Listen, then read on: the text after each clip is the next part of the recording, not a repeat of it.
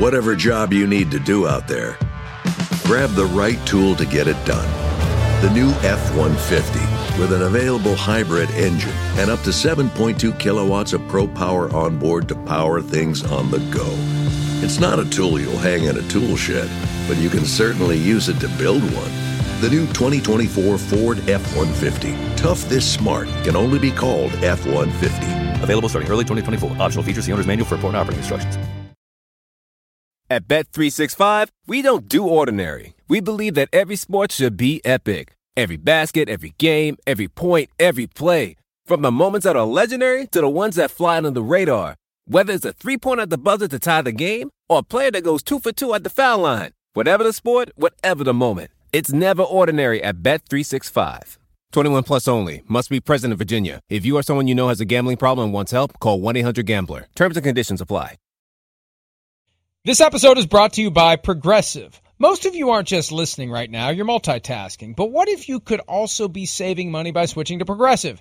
Drivers who save by switching save nearly $750 on average, and auto customers qualify for an average of 7 discounts. So multitask right now. Get your quote now at Progressive.com. Progressive Casualty Insurance Company and affiliates national average 12-month savings of $744 by new customers surveyed who saved with Progressive between June 2022 and May 2023. Potential savings will vary. Discounts not available in all states and situations. They got a talented group of players, no doubt. And I think they're kind of an ascending football team. And I think it's a team that, they're a very dangerous football team. They're great, very aggressive defense. They play fast, fly to the ball. A great front seven, linebackers, great DBs, a great safety. So another great challenge for us as an offense that we're ready to attack. Well, it's tough because it keeps you honest. Anybody can throw like a pro quarterback and run like a running back. And, he has elusiveness as well, and he's very bright, and he's very tough to bring down. So if you try to attack him too much, he's going to hurt you down the field. And if you don't attack him enough, he's going to hurt you with his legs.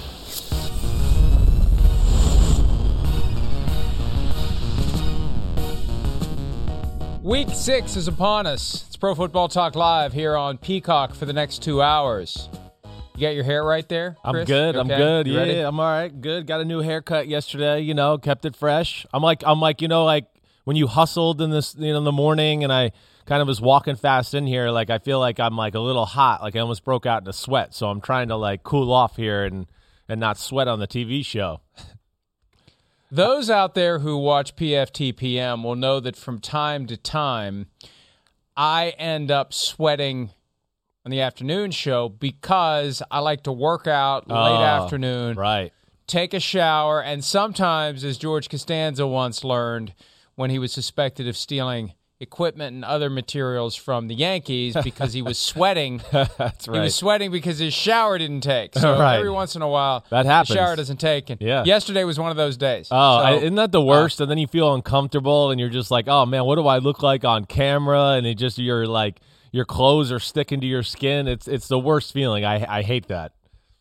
And you feel like that you look like Albert Brooks yes. in broadcast news when he finally got a chance to host the evening news, one of the all-time great scenes, in my opinion, in the past 40 years of American filmmaking. But just the awkwardness and the anxiety oozes through, and so does the sweat, and we try to avoid that. So I know where you're coming from. Good morning to everybody out there watching the program on Peacock, on NBCSN for the 9 a.m. to 11 a.m. Eastern re-air. Every once in a while, I'll have someone send me a semi-hostile email saying, you're really not PFT Live when you're on NBCSN. Well, no, we admit that. It's the re-air. Of course it's not right. live if it's the re-air. We say it up front. We're not trying to fool anyone into thinking. Thank you, Captain Obvious. Live for right. 2 hours on Peacock right. and then live for 2 hours on NBCSN. No, right. It's a show that's on from 7 to 9 on Peacock, 9 to 11 on NBCSN. And we're definitely not live when you're listening on the podcast. Fortunately, I have yet to get any complaints that we're actually not live while they're listening to the podcast. That hasn't happened yet, but it could happen at any time.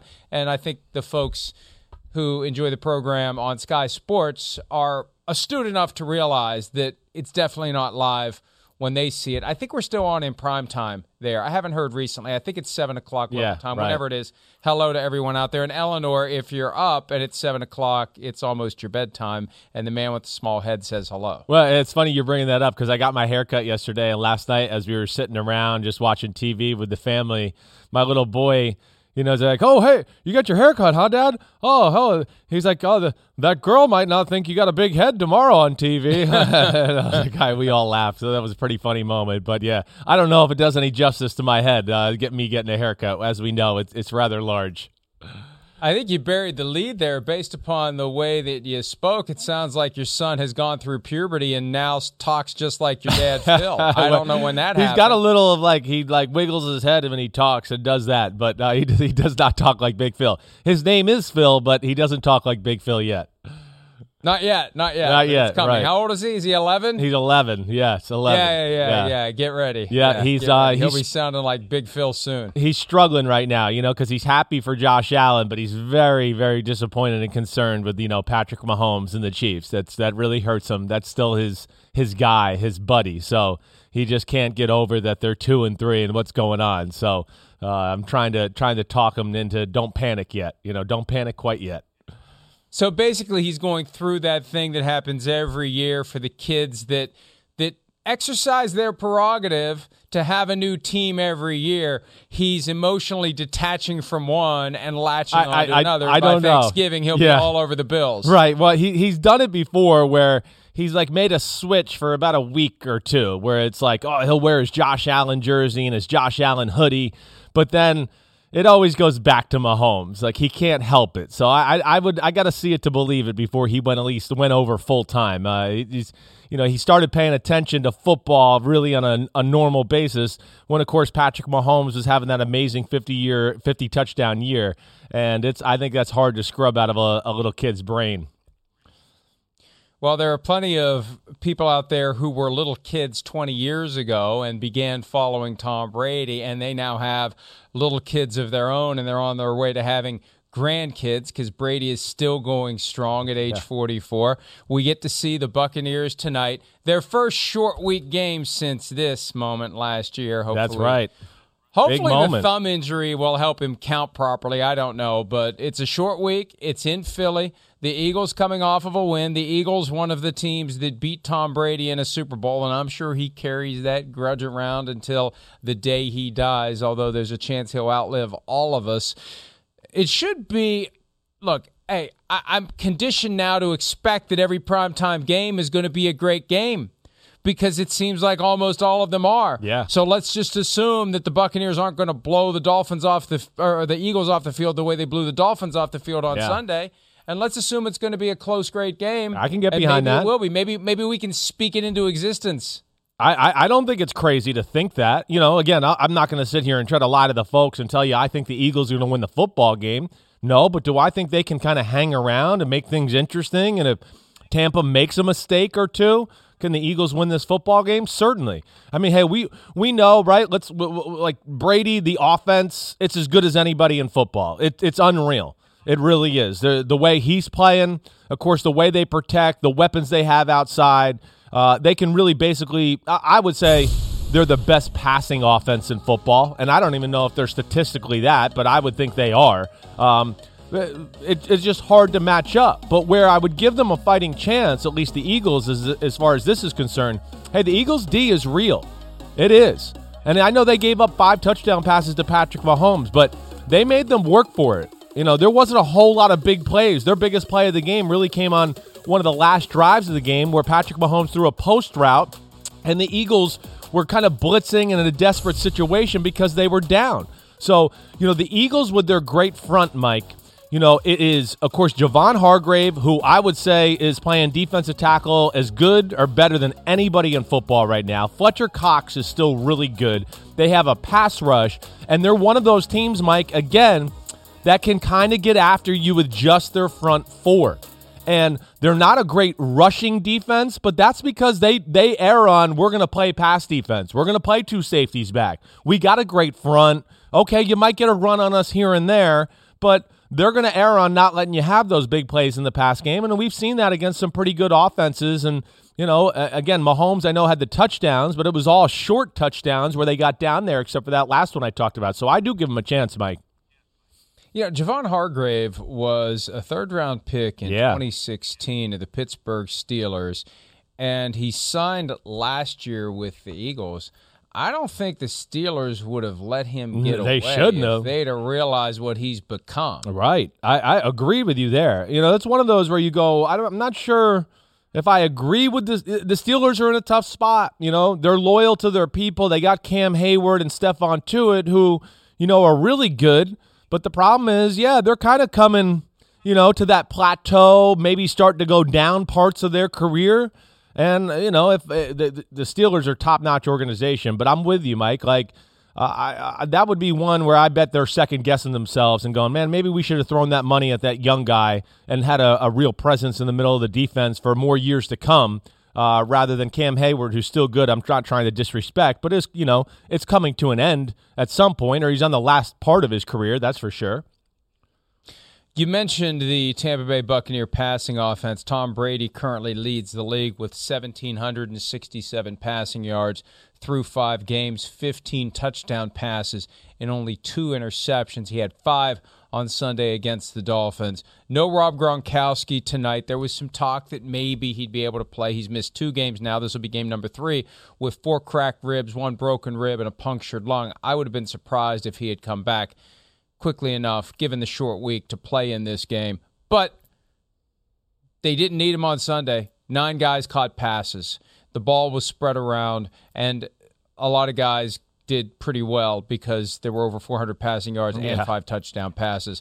So I wonder if the Buccaneers will try to take what the Eagles defense gives them and maybe take some steam out of the front 4 by running the football, or whether they'll just come out and keep going no risk it, no biscuit. Yeah, well, that's like the tough thing about, the Bucs is, like we saw with the New England Patriot game a few weeks ago on Sunday Night Football.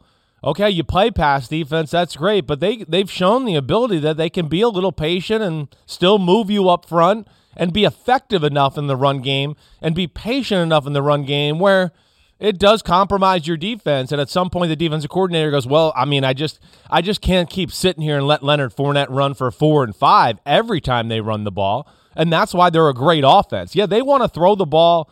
They got a great scheme. They got answers for everything. Of course, Brady's seen everything and is smart as hell and throwing the ball as good as we've ever seen it, and then the weapons on the outside, but that's why they are one of the best teams in football, because they can really basically do whatever they want. Now, they do want to throw the ball. You're right. There's no doubt. But, they have shown the ability to be patient, run the ball when they need to, if you're just going to get heavy pass defense, play after play after play. Yeah, look. It's amazing what they're doing right now. I don't care how good a defense is. 85 Bears would have a hard time with all the weapons the Buccaneers have. And, it's funny because when they lost to the Rams, and nobody's going 17-0. Sorry, Cardinals. I know you're the last unbeaten team, and you can prove me wrong, and you can go 12-0 over the remainder of the season, and it's not going to happen. And once the Buccaneers had that moment of mortality against the Rams, I think we started to question, are they as good as we thought? And then the week was hijacked by the Brady return to New England. Yeah. And it wasn't an easy win, and I think we still had some doubts, and then they come out on Sunday and just obliterate the Dolphins. It's like, oh, here we go. Yeah. Here we go. Right. And there's so much farther ahead this year of where they were last year. And it can all change in one night, and maybe it will be a close game, and maybe the Eagles will win, and I don't know. That's the great thing about this season. You just look at any given game, especially a night game, and you say, I don't know. Right. But, man, they are loaded, and they're capable of putting up 40 or 50 in every given game. Yeah, they are. There's no doubt. I mean, what they did last week, again, you've heard me say it. I think that Miami defense is certainly better than it's statistically performing right now. We've talked about their offense certainly affects the defense, but they learned some hard lessons in that game. I mean, I think the world of the Miami corners, Xavier Howard, Byron Jones, it's just too much. It's just too much firepower.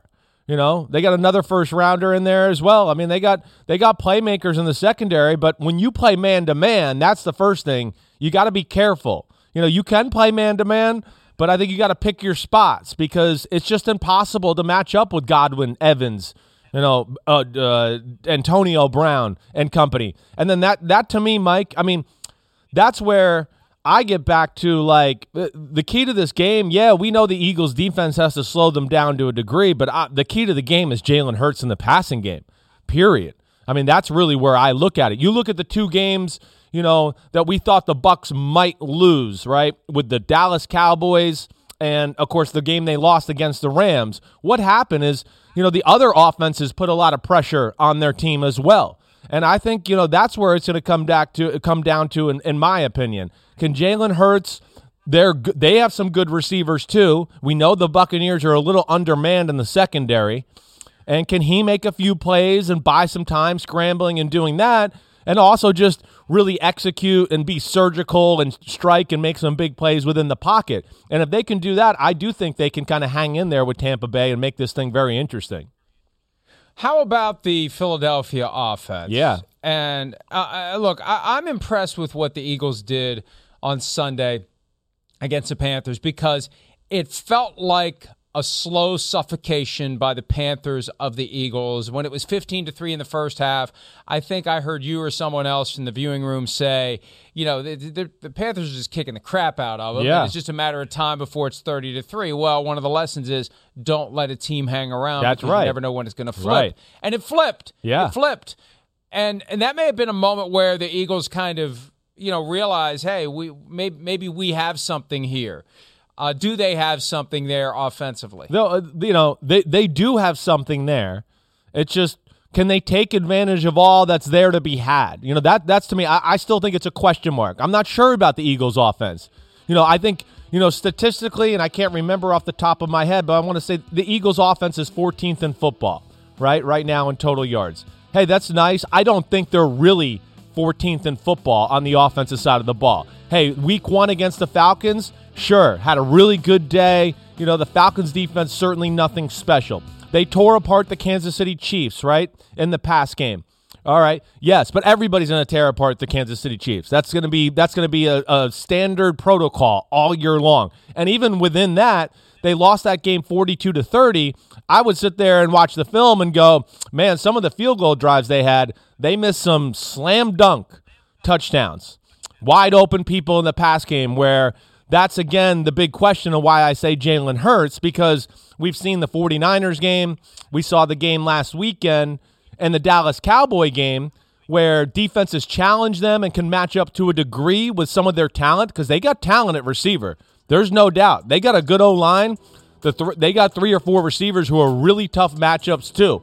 I mean, the first-round pick, Smith, what's his first name? I'm blanking on his first name. Devontae Smith. I mean, you got to be careful playing him one-on-one. Jalen Reagor, yeah, he might have not been worth the first-round pick, but he's very talented.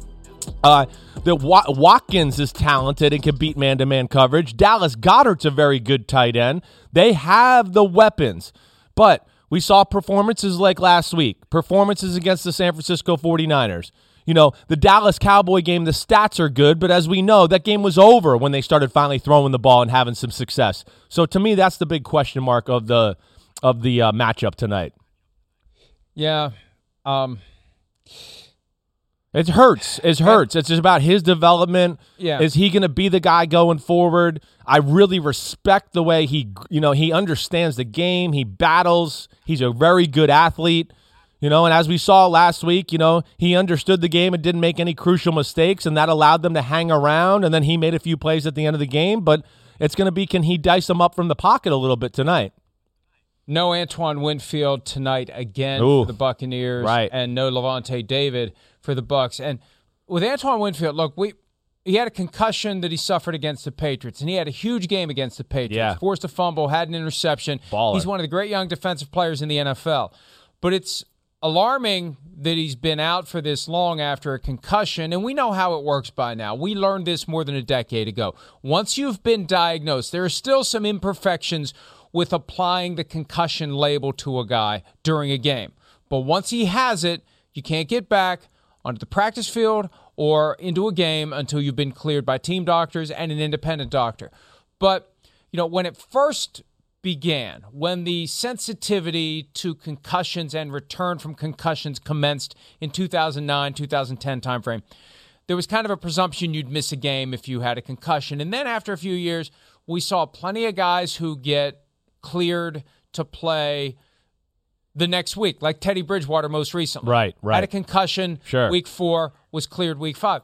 Now you've got Antoine Winfield Jr., concussion week 4, week 6 still out. Yeah. It's alarming when it happens. It is. But it's a reminder that sometimes it does take time for the symptoms to clear. And when you're talking about a guy who plays a position where he's going to be in position to have no doubt concussions, right? It's something to keep an eye on. 100%. Yeah. We want to see him back on the field as soon as possible. We want to see all players back on the field as soon as possible after they've suffered a concussion. We want to see as few concussions as possible, and that's what the NFL has been working so diligently toward over the past 10 years. He's awesome, though. You're right. And it is concerning. Anything more before we close the book on Thursday night's game? No, again, I mean, the Bucs with their passing game special. I mean, Mike, look at their defensive stats. I know they're not kicking butt as far as pass defense right now, but right now I got to think they're on pace to be one of the greatest run-stopping defenses in the history of football.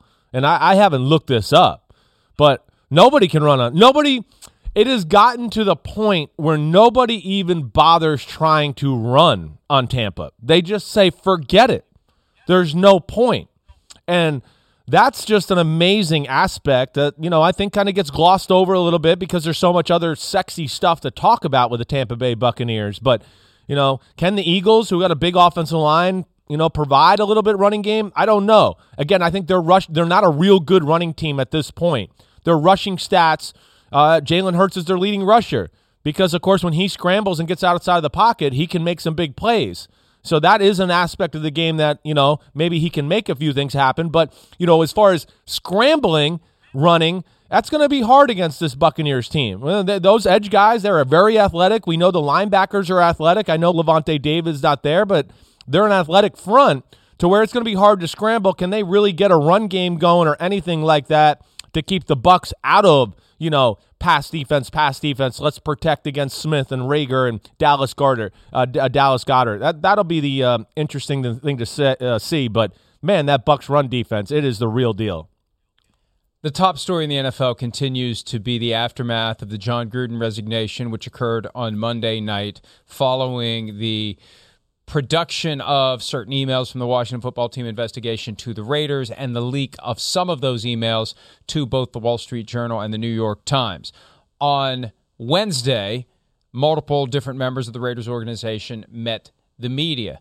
Mark Davis, the owner of the team, had very little to say. We'll talk about that in a moment. It wasn't Davis who faced the microphone and the cameras and the reporters. It was General Manager Mike Mayock, who clearly has emerged as the leader of the football operation post-Gruden. Here is Mayock on the question of why Mark Davis allowed John Gruden to coach the team on Sunday as these emails were becoming available to Davis and the Raiders organization. Look, I think the reality of that is that Mark Davis really is the one that was dealing with that, okay? And I think he felt like, and I don't want to speak for Mark, but there was an awful lot of due diligence that had to go on his side of this, okay? All I knew that is a bombshell had dropped. The players talked about it. We talked about it with the players. John dealt with it. And then, of course, I didn't even know where, again, Mark was dealing with all the email stuff. We were trying to prepare for a football game. And then when we came out of the game and the rest of it came out, I think Mark was already in the middle of his due diligence. I mean, I think he was trying to figure it all out. And again, I know what the guy stands for, and I think he was trying to do the right thing. And, when you consider the period of time that this happened in, from Friday late afternoon to Monday night, and you have a football game in between, the league, I think, and others may disagree with me, and Chris, I know we talked about it yesterday. I think that the league wanted Gruden out, and I think the league tried to keep throwing emails onto the pile until Mark Davis would decide to either fire John Gruden or ask for his resignation, and someone was going to keep leaking portions of those emails until the public pressure became such that it was untenable for Gruden to continue, and he would resign or be fired. But someone must have thought Davis isn't moving quickly enough. And I frankly think that Davis would have tried to find a way to weather the storm. That Davis was not going to fire John Gruden. For similar reasons to why Gruden wasn't on the hot seat last year when he should have been. This is his buddy. Davis and Gruden were close. No doubt. And Davis was not going to fire him. Yeah. Davis was going to say, hey, we see this happen in plenty of other spots. You keep your head low and your mouth shut, and we're going to stay together here. Right. We've been through a lot. We're going to stay together. You're my coach. You're my guy. And the NFL was going to keep, like bills out of a bankroll. They were going to keep pulling out one after another of these emails until Gruden either left or Davis fired him. And I think that's what was going on over the weekend. There may have been some due diligence going on, but I also think there was an effort underway to figure out how they could move forward despite these emails coming out. I would think so. I mean, certainly, I don't know, John Gruden in his post-game press conference didn't seem like he thought he wouldn't be back the next day, right? I mean, I kind of tend to agree with you, Mike. I mean, I'm with you in that aspect. Not that we know, but we do know that Gruden was Mark Davis's baby. Yeah, there's a special connection and relationship there. He wanted John Gruden to bring back the Raiders, from the glory days of the early 2000s, late 90s, when Gruden was, of course, the young offensive wizard and Chucky, and it brought the Raiders back onto the national scene once again for from a long, long time before that. So I'm with you. I kind of got the same feeling that Mark Davis was kind of hoping that, they could weather the storm and, John Gruden would still be able to be the head coach. And then I feel like even, again, I didn't see him say this, but his quote yesterday seemed like a guy that was a hair bitter. Here we go. Oh, yes. Okay. We're ready for that. Okay. I'm going to tell you exactly what he said. Yeah, go ahead. Paul Gutierrez of ESPN.com. And Right. This wasn't a situation where Davis was in a scrum of reporters and answering questions or at a podium. To one reporter, he said, I have no comment. And, of course, like so many do when they initially say they have no comment, they have another a comment. comment. He said after that, 2 sentences, ask the NFL, they have all the answers. Yeah. And in that, I interpret a guy who is upset. Yes, me that too. He was forced to part ways with his coach.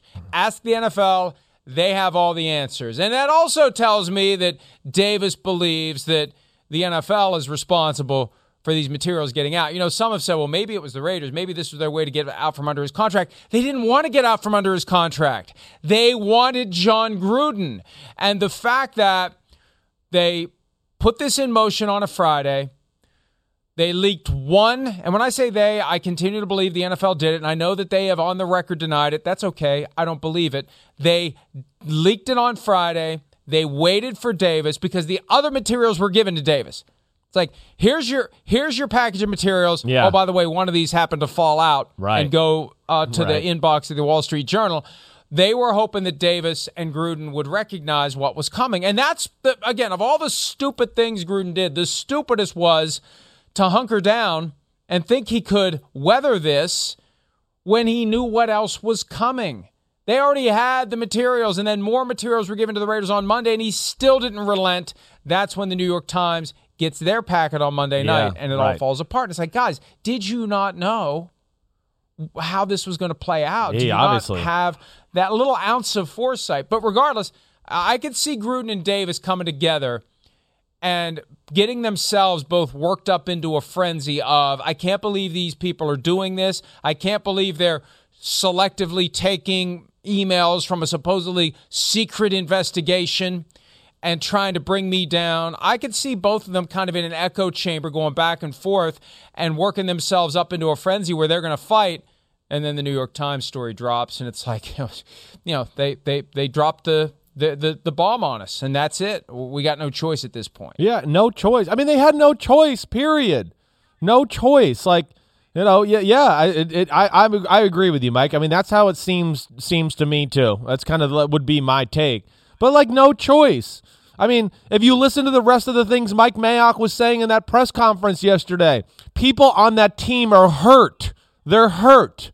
The guy that was supposed to be their leader and the guy that's supposed to bring everybody together for one common goal was not being a good leader behind the scenes and obviously had some private logic that is just messed up, period. And then let alone if there's a faction of the locker room or the organization that doesn't love John Gruden anyways, and you kind of hear rumors of that from time to time. It's just like a double whammy. Like what I don't know, like what Mark Davis could have been thinking as it was going on, throughout the weekend. And I mean, I know what he was thinking. He likes John Gruden. He was trying to be loyal to him. He feels like he was bringing him back to, the promised land once again. So I understand that, and it is tough, especially when you have a relationship with a guy for a long, long time. I get that. It is tough. Even when they've done wrong, you're friends with the guy. You see the good in the guy, and you want to make it work. Wait, he's not that bad. But, you got guys yesterday, it sounds like they didn't want to practice. Carl Nassib, how do you think he feels? He got a day off yesterday because he's still like, what the hell? So, I mean, there was no choice but to do this in the end game. And you could see Mike Mayock. I mean, he's being psychologist, psychiatrist, talking to these guys right now. And, I thought Mike Mayock did a phenomenal job in the press conference yesterday, kind of laying it all out for everybody. They are lucky to have Mike Mayock right now. Definitely. The irony is John Gruden was ready to throw him overboard last year as a scapegoat for why they were 19-29 through 3 seasons. And Mayock was the guy who was going to be gone this year if they didn't make the playoffs. Mayock emerges as the voice of reason, the voice of experience, the adult in the room who faces the reporters and explains in a very reasonable and responsible way where things stand. And Mayock, not a Gruden guy in the classic sense. One of the reasons why Mayock was so close to being thrown overboard last year and this year. Miles Simmons and I went back and forth a little bit yesterday on PFT PM about whether or not Davis had a responsibility to be the one who speaks publicly. And, hey, Mark Davis is a guy that many think has little or no self-awareness based upon his haircut, frankly. I mean, let's put it out there. It was discussed openly in an HBO profile they did of Mark Davis a few weeks ago. But he had enough self-awareness to know I'm not the guy to stand up here and be the one. I've got a guy in Mike Mayock who is a professional broadcaster who will know how to say the right things, speak from the heart, and do it in a persuasive way.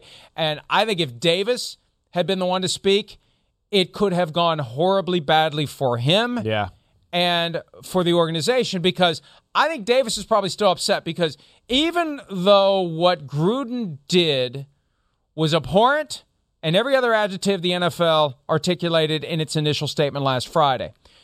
On the other hand, you got Mark Davis, who I think is pissed off right now, sorry, Liverpool, because someone made him do something he didn't want to do. This is my business. Yeah. And you're forcing me to do something I don't want to do. How dare you do that? Let me decide. Let me decide whether or not I'm going to have an issue with my sponsors and my fan base and my customers. Who are you to tell me what to do? And who are you to take the supposedly... This is why...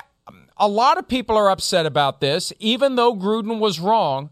Who is the NFL to play God here with people's careers? Yeah, I understand and say, we've got the secret files that are only secret until we want to use a few of them to take out one of our enemies. So I think if Davis had been in a position where he was speaking extemporaneously like we do every day, he probably would have said some stuff. And it was probably good for him, not good for us because it would have been damn compelling, but good for him to not be the one to speak. I would agree with you there. Obviously even by that comment right there, he's still emotional about it. At least that's how it reads. Ask the NFL, they got all the answers. It sounds like a guy that's emotional, mad. They took his guy away from him. Mike Mayock is the perfect guy though for the situation. I mean, Mike Mayock is old school. Anybody that's ever been around him or talked to him, I mean, he's real. He's going to say it how it is. He treats people the right way with dignity and respect. So, he was the right guy to put out there. And I thought he did a really good job yesterday. And, man, what a tough situation he's in right now, which kind of just trying to, piece this back together. They are playing a football game this week, and it's a team that, of course, this is dominating the locker room conversation right now, and they're distracted. How could they not be? Right, but Chris, he is in a tough situation. He is. He's handling it well, and I would submit to you that he's in a better situation than he was a week ago because career-wise, you had heard career-wise because and also he doesn't have to deal with Gruden anymore. Sure. And you had heard it and I had heard it, how those two were butting heads, and Mayock has tried in the past to explain it away as a positive, and this is what happens, and you have different opinions.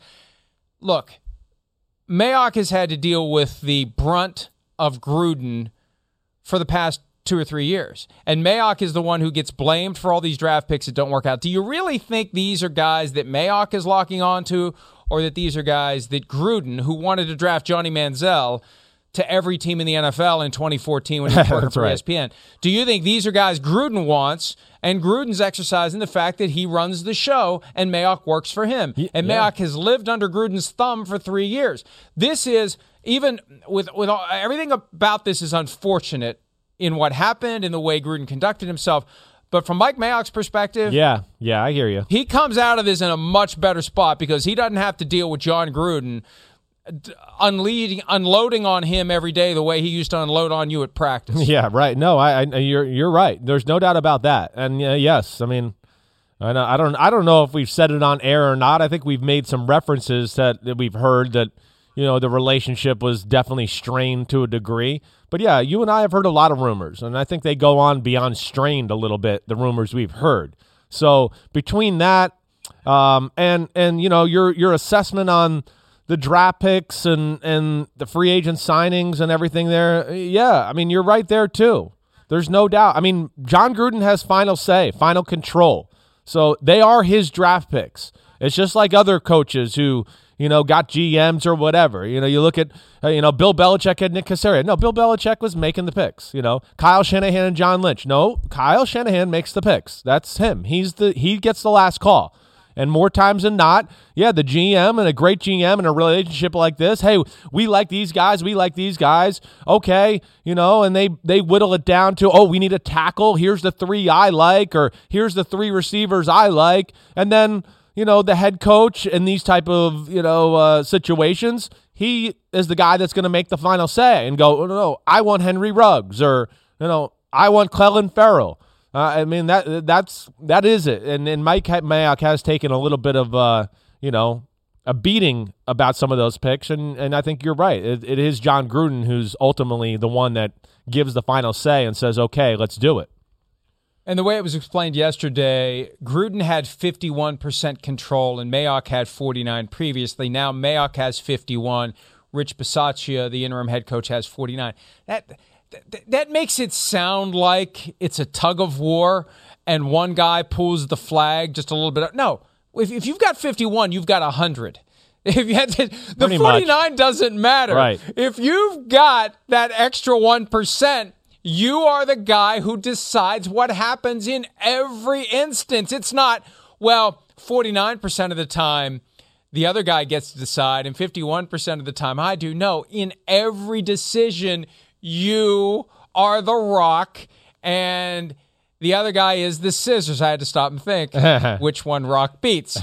You are not the paper. You are the rock, and they are the scissors, and that's how it works in every single decision. First round, seventh round, every round in between, free agents, high-profile street free agents, you make the call. If there's any disagreement, you get your way, and that's how it used to be for Gruden, and that's how it is now for Mayock. You mentioned Carl Nassib taking a personal day yesterday. Here's Mayock explaining Nassib's situation in relation to the black players on the team who may have, some stuff to kind of come to terms with after seeing what Gruden said, too. Here's the difference between Nassib and the others, as explained very well yesterday by Mike Mayock.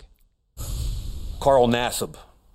He and I spoke yesterday a couple of times, spoke again today. We're going to meet later this afternoon. He requested a personal day today. He just said he's got a lot to process. There's a lot that's been going on the last few days. And, of course, we support that request. I've talked to several of the black players. Okay, I think we've reached out to a bunch of players, black and white. Everybody's got emotions and feelings. I've talked to some of the people in my department that are black, and my director of pro scouting, and I just said, DJ, I can't put myself in your shoes. Help me. Okay, so we've spent a pretty good amount of time trying to help these guys and talk with these guys, not talk out at them, but with them. And the other thing I would say is just for Carl, let's be honest, he's a community of one that's openly gay.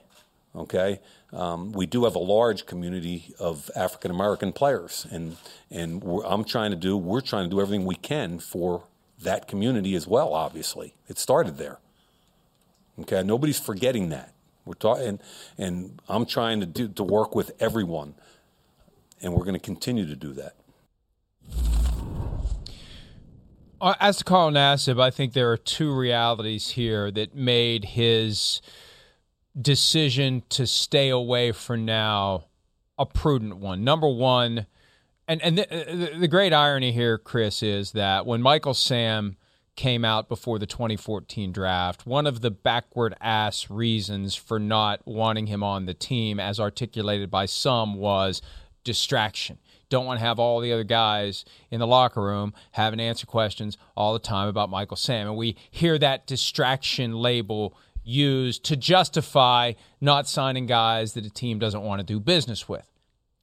Now, you got Carl Nassib, as a result of the distraction created by his coach, in a position where whenever he walks through the doors again, he's going to be inundated with media, no doubt, that want to talk to him about this. Right. So let's give him some time to figure out how he wants to deal with it. And maybe the passage of time takes some of the steam out of it. Yeah. And maybe it's not as zealous and aggressive as it would be. So I think that's smart. The other side of it too, Chris, and this is something I think you and I talked about. Okay, so Gruden's out, and Rich Bisaccia is now the head coach, who is tight with Gruden. And Bisaccia is going to tell me all the things to my face that Gruden told me to my face. So if I now am dealing with the fact that I couldn't believe a damn thing Gruden was telling me about whether and to what extent he accepts me, why should I believe Bisaccia or anybody else in this organization? Yeah. Who can I truly believe? Right. Who can I truly trust when Gruden, who has the well-earned reputation for being two-faced, the ultimate two-faced move as it relates to anything and everything he's said to Carl Nassib since Nassib came out. So if I'm Nassib, I'm doubting everyone in the organization right now. Yeah, I need to have every single person start over again and rebuild trust with me. And even then, I won't know after the Gruden emails. No, I mean, you're right. You're not. All you can do is kind of take it for what it is. You got to have a little faith in just, what you see in people. Now, again, like Rich Bisaccia, man, he's as stand-up as I've ever been around. So I'm just going to say that right off the bat. Like, as stand-up as I've ever been around. The kind of guy where I'd be like, you give me 5 coaches in football who I had to babysit my kids, or like I had to trust to, like, me and my wife got to go. Like, he'd be that guy. He's that guy. So not just because you work for a guy doesn't make you aligned with his personal thoughts. Hey, it's hard to get a job in the NFL. You try to just, hey, the guy, we got a good working relationship and it stays to work and we talk work and everything, like that. Okay, it's good. But, I think there's plenty of people in that organization and on that coaching staff that, knew what Gruden was to a degree, and they don't align with his thoughts, but they're not going to, ruin their careers and their lives over the fact that they know that guy in a private room might be a little psycho and say some things that are just stupid or harmful or mean to people. They know that, but that does not make them that either. Hey, right. So there is, you got to be like, I know it's hard to say. It's easier said than done. And Carl Nassib, I would think those thoughts are very natural. There's no doubt about that. But I do think there was at least a lot of people in that organization were like, okay, Gruden's, he's energetic. He knows a lot of football. He's smart, but he's a weird, crazy guy, right? And then listen, it's not like there wasn't assistant coaches in Tampa Bay that were the same way. And so it's work-life separation there And let's not pin those coaches to, because they worked with Gruden, they think like him. No, that's not true. And I'll stand on a table for Rich Bisaccia all day long. Well, and that's fine, but you're not Carl. I know. I know. It's easier said than done. I got it. Where you're forced to go back and question everything. Yes, I get it. Everything. I know. Unless he was able to sniff Gruden out on his own. And there's a chance that the people that interact with Gruden on a regular basis, some of them, even if they're in their 20s, even if they haven't been around a lot of different people in their lives, they sense something different about Gruden, and they've always kind of had their doubts. I wonder whether Carl Nassib. I remember we showed the statement yesterday from Gruden that back in June when he made that statement about Carl Nassib, I thought there's just something weird about this. Maybe Carl Nassib already had kind of a vibe from Gruden, so maybe it'll be easier for him to pivot to somebody he didn't get that vibe from. But regardless, it makes sense for him to fully process this, 100%. to not be one of the ones who's dealing with the media, to let it die down a little bit, and then come back and get back to football. We get back to football after this. Is the Chiefs' offense feeling too much pressure to compensate for an abysmal defense? We'll discuss that next on this Thursday edition of Pro Football Talk Live. Dietz & Watson's been making meats and cheeses the right way since forever. What's that mean? It means never cutting corners, ever. It means cooking, not processing. It means our Virginia brand ham that's cooked to perfection, then twice baked to layer the flavors. It takes more time, but you can taste the difference. We come to work every day to do it the right way, even if it's the hard way. Because if it's not right for us, it's not right for you. Dietz & Watson, it's a family thing since 1939. At Bet365, we don't do ordinary. We believe that every sport should be epic. Every basket, every game, every point, every play. From the moments that are legendary to the ones that fly under the radar. Whether it's a three-pointer at the buzzer to tie the game or a player that goes 2 for 2 at the foul line. Whatever the sport, whatever the moment. It's never ordinary at Bet365. 21 plus only. Must be present in Virginia. If you or someone you know has a gambling problem and wants help, call 1-800-GAMBLER. Terms and conditions apply. The legends are true. Overwhelming power! The sauce of destiny. Yes! The most legendary sauce has arrived as McDonald's transforms into the anime world of WickDonald's. The greatest flavors unite in all new savory chili McDonald's sauce to make your 10-piece Wick Nuggets, fries, and Sprite ultra-powerful. Unlock manga comics with every meal and sit down for a new anime short every week only at WickDonald's. Ba-da-ba-ba-ba, go! At participating McDonald's for a limited time while supplies last. Do you feel like any more urgency than normal because of what's going on the defensive side of the ball? Not at all. I mean, for us, like you said, I mean, we try to score every single time we touch the football. That's how it's been my entire career here. That's how it was. That was kind of the precedent that was set before I even started here. And that's kind of how I have my mindset going into every single game, is that when we get an opportunity to go out there and have success and be successful, we have to capitalize that. And that has nothing to do with whatever is happening on the other side of the ball. It's just our job as an offense on this team. Patrick Mahomes speaking with reporters on Wednesday about the issues with the Chiefs' defense, which is currently giving up, on average, 7.1 yards per play, which would be a record if it continues through the team's next 12 games. And, I spoke to Mahomes after they beat the Eagles, and he addressed the importance of being patient on offense. The defenses are trying to take away the huge play, so they have to run the ball, and they have to, have a controlled passing game. And frankly, Chris, I see some overlap here in the motivation. I think it's important to take what the defense gives you and have sustained drives and to not try to have a 60-yard touchdown to cap every effort to get to the end zone. It's also giving your defense a break, too. Yeah, sure. It's giving your defense time to regroup. It's giving them time to rest. It's keeping them off the field. It's keeping them fresh for the fourth quarter. So that's all the more reason for the offense in Kansas City, even though it's got Patrick Mahomes, to become more deliberate and not try to get up and down the field like a basketball team running a fast break. Yeah, yes, 100%. And but the thing is, Mike, they're kind of doing that. They're not getting a lot of the big plays. They are, and I think that's what's concerning. I mean, you kind of look at their drive charts for a lot of games, and it is 10 plays, 80 yards. You know, they just haven't been able to consistently do it time after time after time, which is what they need to do, unfortunately, right now with the way teams are playing them. But, you know, the defense, there's just there's no silver lining right now. There's nothing to say. I mean, the first thing is, Mike, there's nobody that can make an individual play on the defense. There's nobody. Chris Jones is the only blue chip player they got. The one thing I've been saying, at least for the last week or so, is like, let's put him back at defensive tackle. You know, I was all in favor of the defensive end move, but, you know, he can be taken out of the game a little bit more at that position. He was way more disruptive at D tackle. I think they got to put him back there. You know, he's in the middle of the scrum there. Basically can affect every play from that position. He's over here on this defense end. Teams can run away. You know, it's easier to find ways to protect or slide protection that way. So I would say that's the first thing they got to do. But after that, Mike, everything's underwhelming. I mean, nobody can get pressure on the quarterback. The linebackers aren't playing that well. Nobody can cover that well. Honey Badger's not the same guy that he used to be. You know, we see Daniel Sorensen. He's letting up plays on a weekly basis.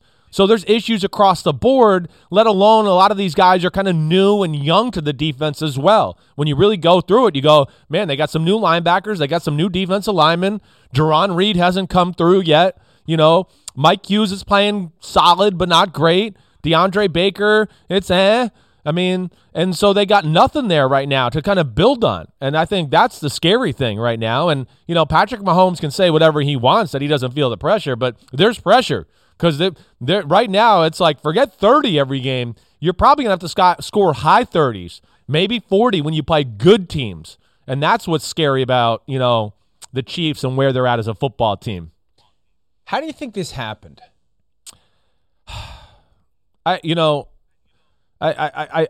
think maybe the newness of some of the players, they're learning. Spagnuolo's system is creative. They do a lot of different things. So I think they're not quite executing and being able to, you know, all get on the same page. Mike, there's so many plays that I watch on film where they're like talking still and the ball's being snapped. You know, little details are being messed up, certainly.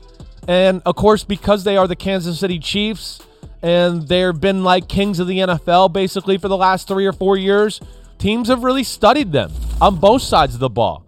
You know, even with them not having a top-notch defense, the last 2 years, their defense has been a pain in the butt under Spagnuolo. Pain in the butt.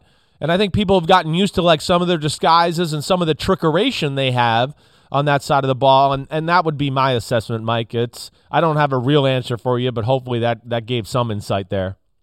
I don't want to spin this too far ahead, but there is something to keep an eye on if the defense continues to be a liability, if they don't spend money well, if they don't complement Patrick Mahomes with the kinds of players that the contract he signed is aimed at allowing them to compile and to maintain, you're going to have a problem at some point with Patrick Mahomes.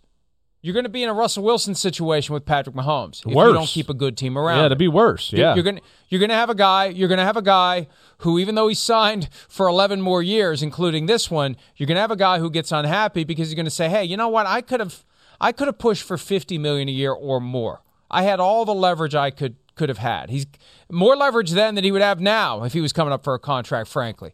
And I deliberately took less, and you guys haven't held up your end of the bargain. So I hear you there." So it's look, Chiefs fans, we're not trying to give you more reasons to panic, but we all assumed the Chiefs were just going to be shortlist contenders indefinitely with Mahomes, but we're finding out very loudly and clearly that it's a lot more than one guy. No, we hear that all the time. Yeah, but it is a lot more than one guy. If your defense is complete and total crap, it doesn't matter how good your quarterback is. No, it doesn't. It's hard. And, you know, and to your point, Mike, like the Russell Wilson comparison and all that, I mean, I hear you there because there'll be more public pressure around this one. Blind people know Patrick Mahomes is the man, and he's amazing, and he's definitely one of the best players in football.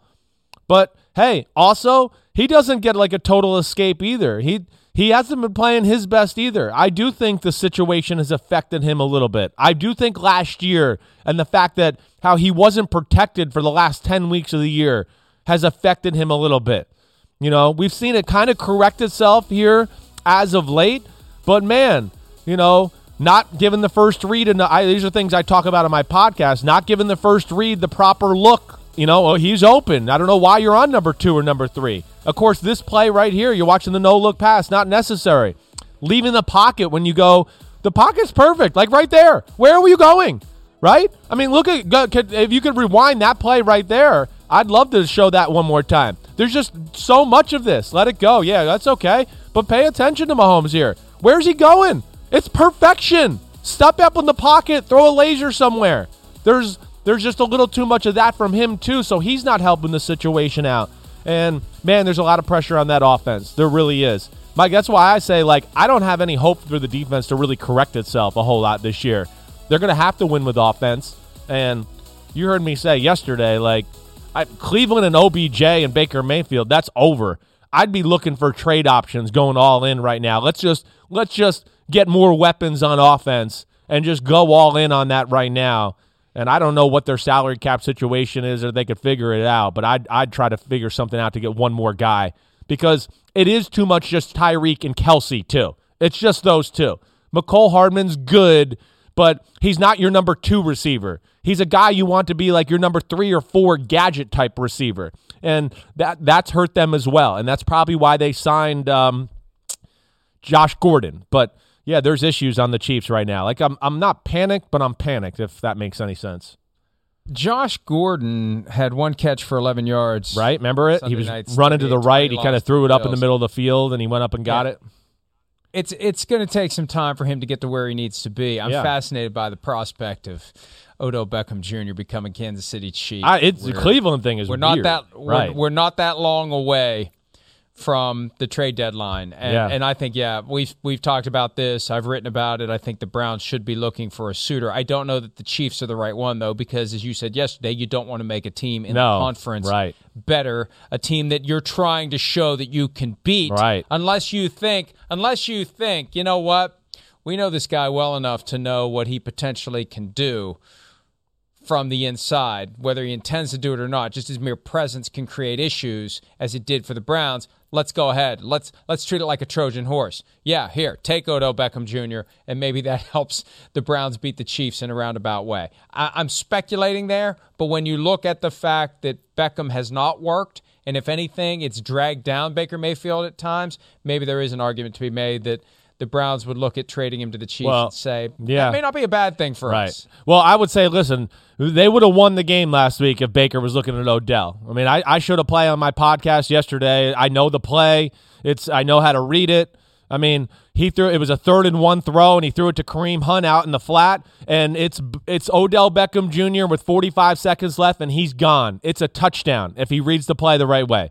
It is quarters coverage. It's an alert for this route. I know that offense enough. Here it is. It's hard to tell, but if you could back that up just again a little bit to show it, I mean, look, there's the safety there. He's worried about Njoku. You see the safety inside the 0 about the 48-yard line, Mike, right? You see him. He squats on Njoku. 43 Davis stays outside, and he can't run with Odell Beckham Jr., and he's gone. It's game over if he just throws it and holds the ball. Baker Mayfield, for some reason, has no pressure and decides to just throw to the short guy. I know it's 3rd and 1, but, man, they gave an opportunity to win that game, and there was a few other opportunities in the game where I go, I don't know. I know this play. I know the read, and Baker doesn't want to throw to the guy. I don't understand it. And I thought maybe they would find the chemistry. Okay, he got traded there. Took a little time. Oh, we got injured. But, I mean, from what I've seen the last 3 games, I mean, Odell's open a lot. And he's the first read, and it doesn't go to him, and it's just weird to me. So I don't know what the hell's going on there. My theory is this, educated guess based upon following this stuff every day for 20 years. Right. I think some stuff went down between Mayfield and Beckham in 2019 that we don't know about, and the scars are still there. Yeah. That's what I think. Because I don't think those two were ever going to click. And I think in 2019, when Mayfield's trying to help that team ascend and Freddie Kitchens is the head coach, and it's this constant narrative publicly. Yeah, right. We got to get him the ball. We got to get him the ball. I got to get the ball. And Beckham, in his mind, thinks me getting the ball equals winning. So if I'm not getting the ball and we're not winning because I'm not getting the ball. And it just kind of became this thing. Look, there's plenty of stuff that teams manage to keep from the media and the fans. I would guess something happened between Beckham. I'm not saying they got into a fight or anything like that. Right. I'm just saying something snapped. There was a bridge that was crossed and blown up between the two guys, and I think they're having a hard time rebuilding it, which may mean they got to choose one or the other, and between the two, they're going to choose Baker Mayfield, I would assume. Yeah. Let's take a break. When you're gutting pasta meatballs, I listen. I'm telling you, something's going on there. And what's going on this weekend in Cleveland? The Cardinals are bringing their 5-0 record to town. Uh-oh. Will they suffer their first loss of the season? We'll discuss that next on PFT Live.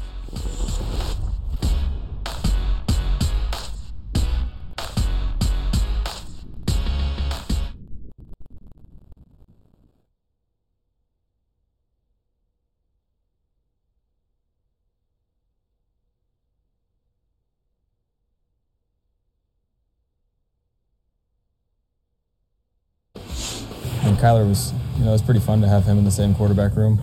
And it's obviously a tremendous player. And for him to, be patient while I took the extra year and did my senior lap year. And I don't know, it was just fun. We had a great room, great team, and there was a high expectation for us. How much fun was the competitiveness between the two, from passcode to?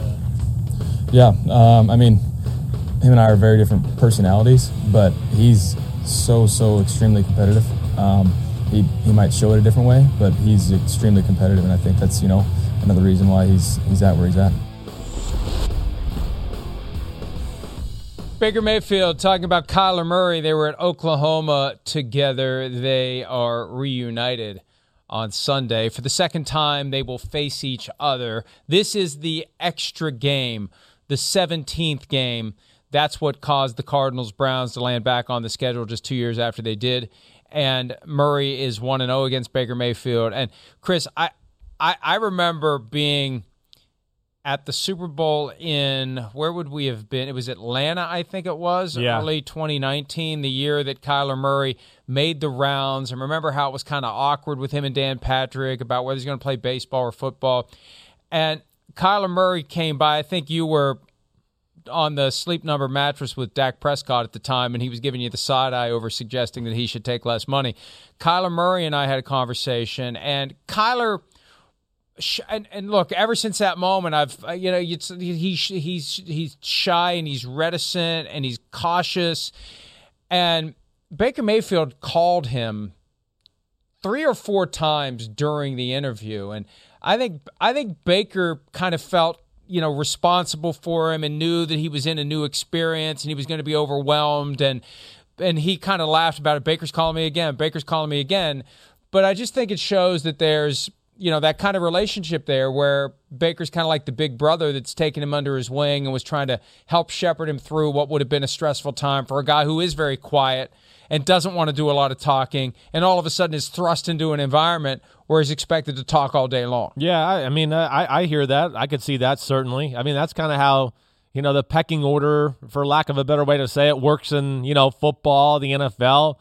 Hey, we were on the same team. You were the young guy. I was the old guy. Let me kind of show you, how this works to a degree, and let me help you out when I can. Now, I doubt that's going on anymore, of course, because Kyler Murray, he knows what he's doing.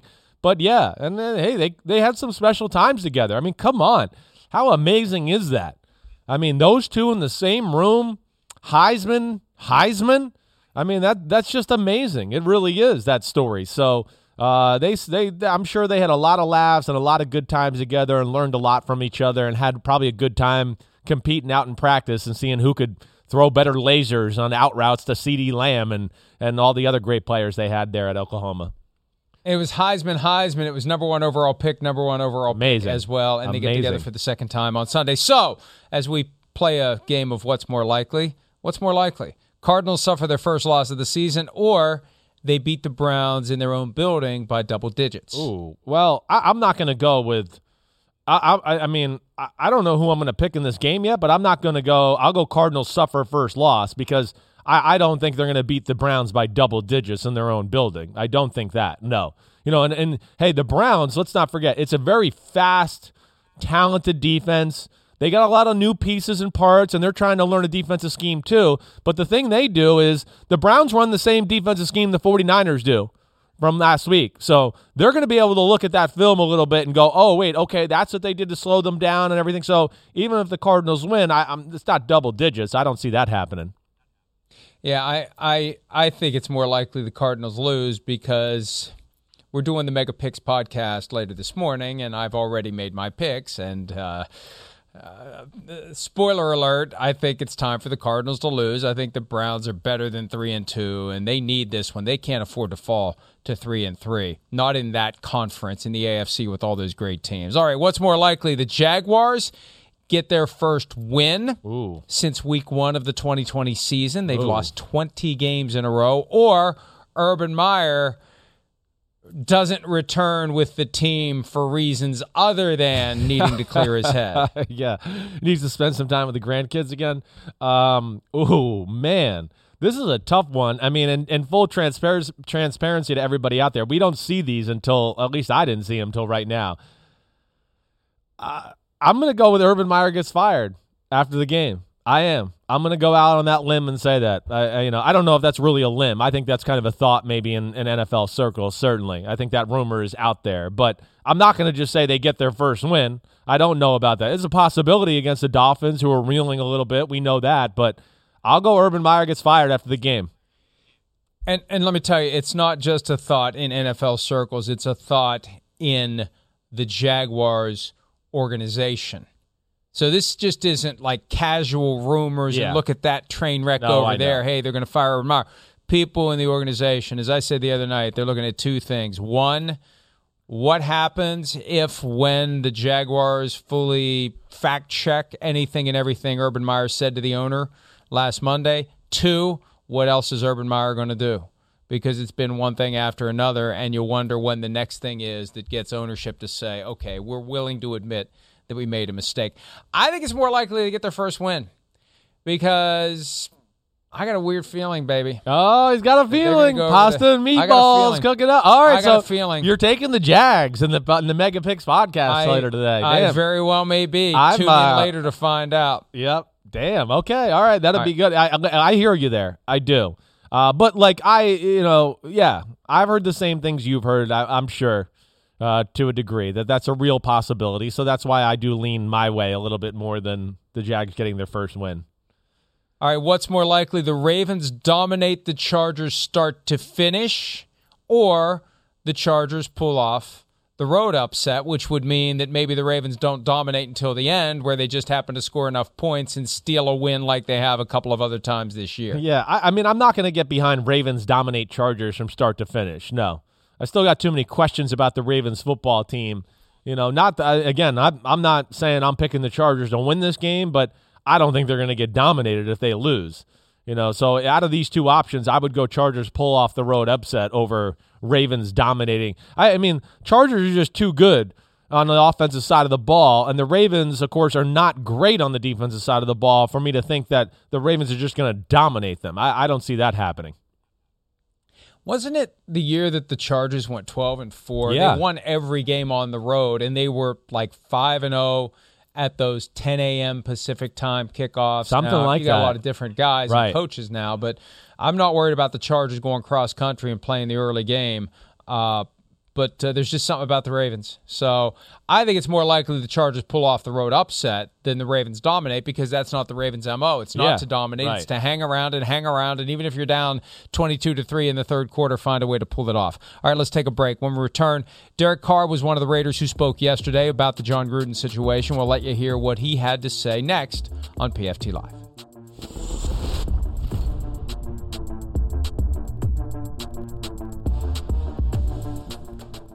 At Bet365, we don't do ordinary. We believe that every sport should be epic. Every basket, every game, every point, every play. From the moments that are legendary to the ones that fly under the radar. Whether it's a three-pointer at the buzzer to tie the game or a player that goes 2 for 2 at the foul line. Whatever the sport, whatever the moment. It's never ordinary at Bet365. 21 plus only. Must be present in Virginia. If you or someone you know has a gambling problem and wants help, call 1-800-GAMBLER. Terms and conditions apply. The legends are true. Overwhelming power! The sauce of destiny. Yes! The most legendary sauce has arrived as McDonald's transforms into the anime world of WickDonald's. The greatest flavors unite in all new savory chili McDonald's sauce to make your 10-piece Wick Nuggets, fries, and Sprite ultra-powerful. Unlock manga comics with every meal and sit down for a new anime short every week only at WickDonald's. Ba-da-ba-ba-ba, go! At participating McDonald's for a limited time while supplies last.